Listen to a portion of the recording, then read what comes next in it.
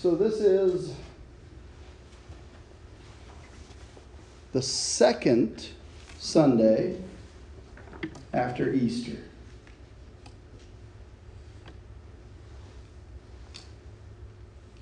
Think about that. Resurrection Sunday is such an amazing time. It's a mountaintop experience for us. And then a week later, we're back here in the sanctuary. A lot's happened in the week. And if you're like me, sometimes you say, well, what's next?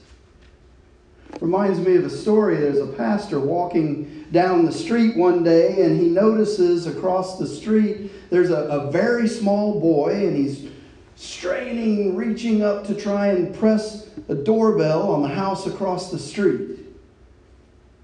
But he's very small, and the doorbell is very high, and so he can't quite reach the doorbell. So after watching this boy's efforts for some time, the pastor moves closer to where the boy is across the street, and he moves across the street, and he walks up behind the little guy, and he places his hand on his shoulder, and he leans over, and he presses the doorbell, gives it a good solid ring. And then he crouches down to the boy's level, and he smiles benevolently at the boy, and he says, "And now what, little man?" To which the boy replies, "Now we run." Now what? It's almost never what we expect. Now what? We've had the resurrection. What do we do next? Well, our gospel lesson this morning talks a little bit about that. It's from John chapter 20. If you're following along in your Bibles, I'm going to start at verse 19. And I'm going to read from the Message this morning. I just like the down-to-earth language in this particular passage of Scripture. Later on that day, the disciples had gathered together, but fearful of the Jews, had locked all the doors in the house. And Jesus entered, stood among them, and said, "Peace to you." Then he showed them his hands and his side. The disciples, seeing their master with their own eyes, were exuberant. Jesus repeated his greeting to them, "Peace to you. Just as the Father sent me, I send you." Then he took a deep breath and breathed into them. "Receive the Holy Spirit," he said. If you forgive someone's sins, they're gone for good. If you don't forgive sins, what are you going to do with them? But Thomas, sometimes called the twin, one of the 12, was not with them when Jesus came. The other disciples told him, "We saw the Master." "But," he said, "unless I see the nail holes in his hands, put my finger in the nail holes, and stick my hand in his side, I won't believe it." So 8 days later, his disciples were again in the room. This time, Thomas was with them. Jesus came through the locked doors, stood among them, and said, "Peace to you." Then he focused his attention on Thomas. "Take your finger and examine my hands. Take your hand and stick it in my side.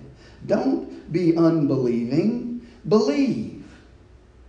Thomas said, "My Master, my God." Jesus said, "So you believe because you've seen with your own eyes. Even better blessings are in store for those who believe without seeing." Jesus provided far more God-revealing signs than are written down in this book. These are written down so you will believe that Jesus is the Messiah, the Son of God, and in the act of believing have real and eternal life in the way he personally revealed it. This is the gospel of our Lord and Savior Jesus Christ. Glory to you, Lord Christ. What we're talking about here is something called the Missio Dei. It's the sending of God. See, Jesus tells his disciples, "Peace be with you. As the Father has sent me, so I send you." The sending of God. In this passage of Scripture, Jesus is launching the mission of the church. Mission of the church into the world to proclaim the good news, that gospel message of the mercy and grace of God, the forgiveness of sins, God's grace poured out on us through the blood of Jesus, through his death, his burial, and his resurrection. And so he says, "I'm sending you." Well, he's not just addressing the 12. He's addressing the church. I'm sending you, Jesus says. And he doesn't just send the church out there into the world with no authority. He sends the church with the power and the authority to carry out the mission that he sends us on. Where does he say that? Well, in verse 22 of what I just read, "Then he took a deep breath and breathed into them, 'Receive the Holy Spirit.' If you forgive someone's sins, they're gone for good. If you don't forgive sins, what are you going to do with them?" Seems like such a simple question. If you don't forgive sins, what do you do with them? Do they just lay around lingering and smelling up the place? No, you have to get rid of that stuff. It's like the stuff left over after the yard sale. You got to get rid of it. You don't want to put it back where it came from. You got a clean house. If you have to give it away free, it'll bless somebody. Bobby had a wonderful story about a young man as soon as they announced, "Well, the rest of the stuff is free." Young man said, "Even the walker?" "Yeah, even the walker." And he told Bobby, "My grandmother needs that." And the fact that he wouldn't have been able to pick it up otherwise had it not come to a close and somebody announced, "You know what, let's just give it all away." What a blessing. See, Jesus gives the church power, Holy Spirit power to proclaim God's forgiveness of sins. He inspires the church. He inspires people. Inspire means to breathe into. So he breathes into people the power of the Holy Spirit to carry out the mission of the church, which is what? Well, if we look in the book of Discipline, it tells us what the mission of the church is. The mission of the church is to make disciples of Jesus Christ for the transformation of the world.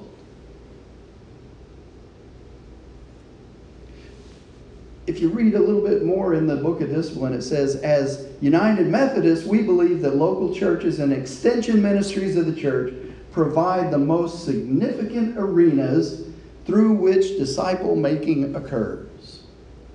That's significant. We just happen to work in a local church, don't we? So you are on the front lines of the mission of the church. I can tell you that real ministry is about getting back to the main thing. We've been through a lot of stuff 2020 and the first quarter of 2021.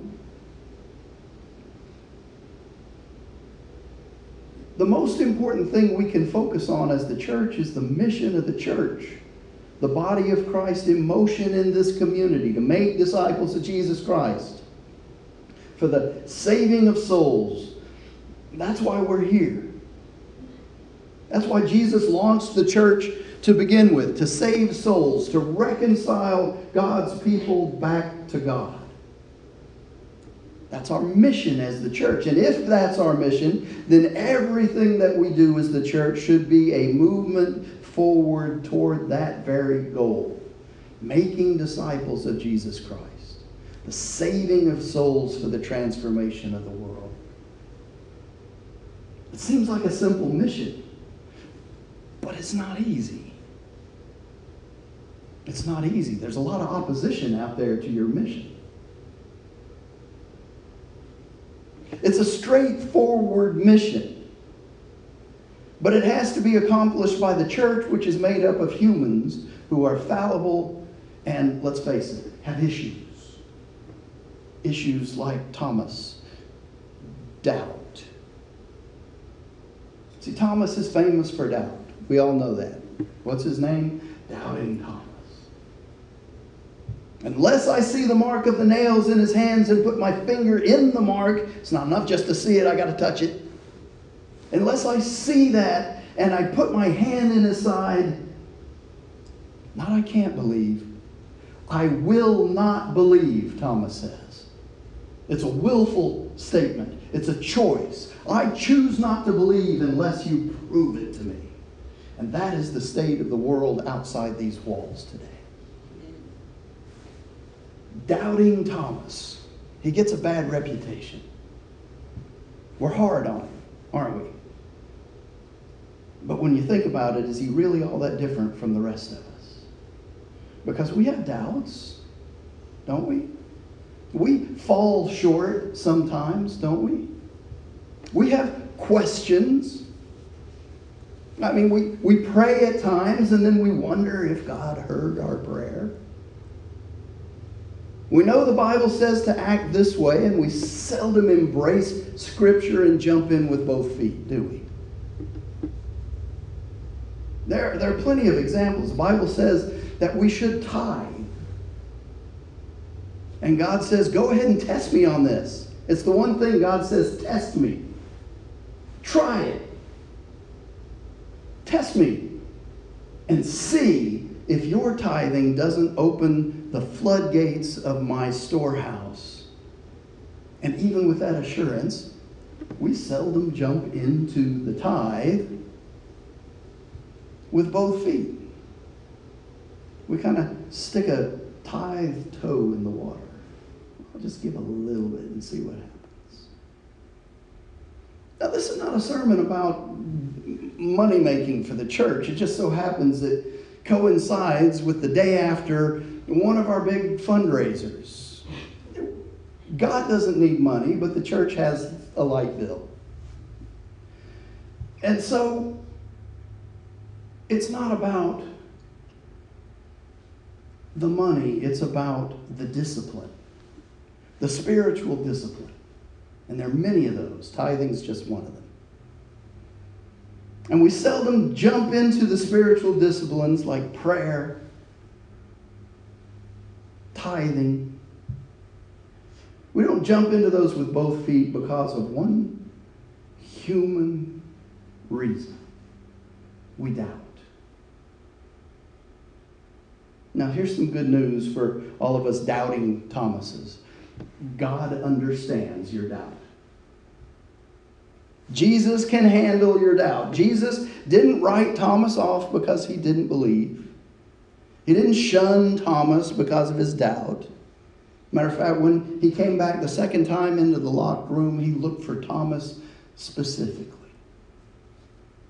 He came back so that Thomas could see and touch and believe. He came back for Thomas. Put your finger here and see my hands. Reach out your hand and put it in my side. Don't doubt, believe. He came back for Thomas, gave him exactly what he needed to move through his doubt and into belief. And here's the thing, he will do the exact same thing for you.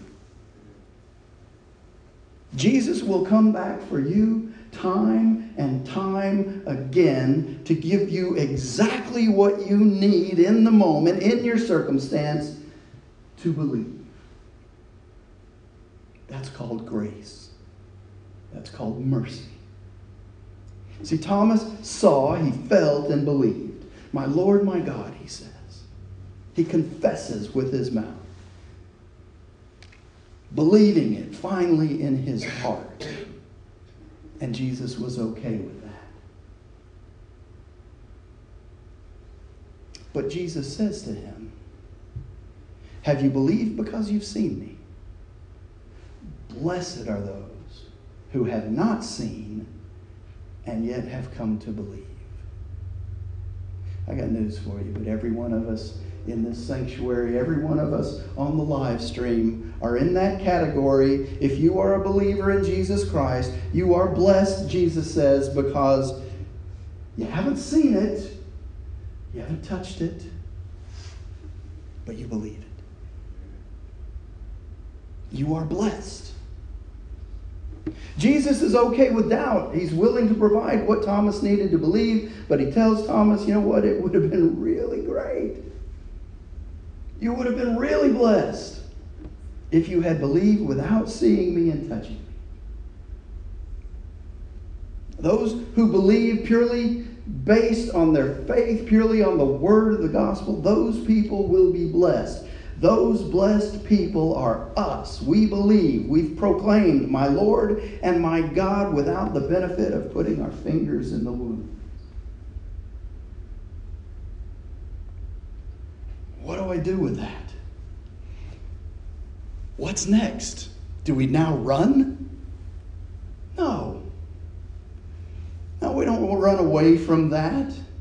We embrace that, because if we can believe in Him in the main thing, that He suffered, that He died, that He was buried, that He was resurrected, if we can believe in the main thing, that He is Lord and Messiah, then we can trust Him with the little things also.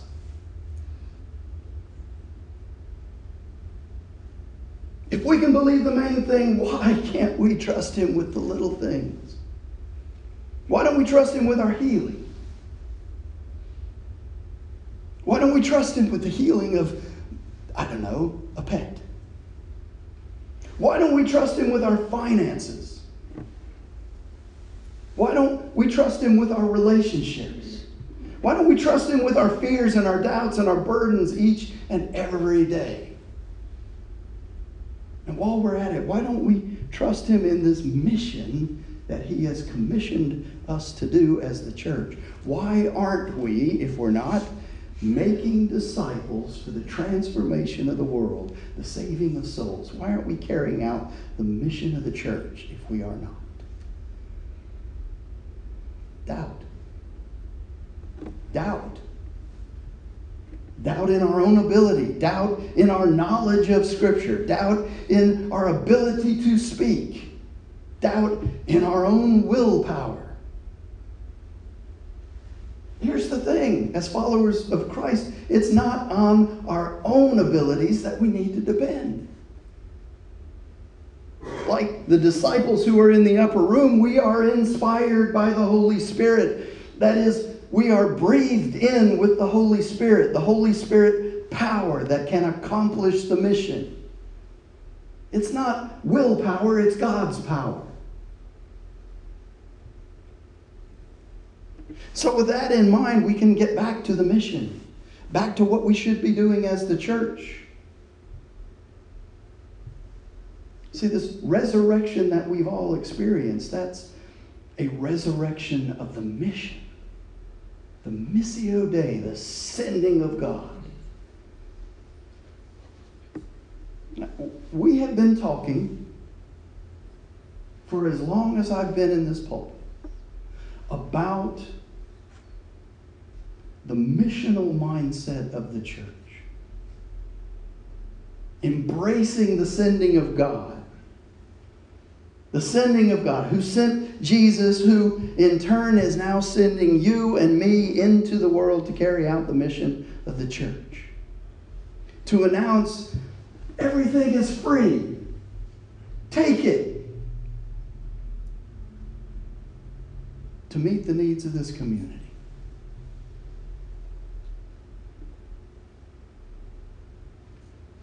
What we're engaged in, even in the simplicity of a yard sale, is evangelism.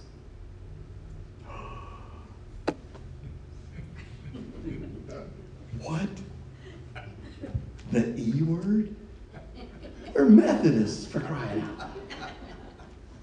Evangelism, the spreading of the gospel by living among the people of our community. Living among the people of our community as light in the darkness. Shining the love of Christ into the lives of everyone that we meet. feeding the hungry, breaking bread with the people of this community, praying with the people of this community, satisfying the hunger and the thirst for the people of this community, giving life-giving water of Jesus.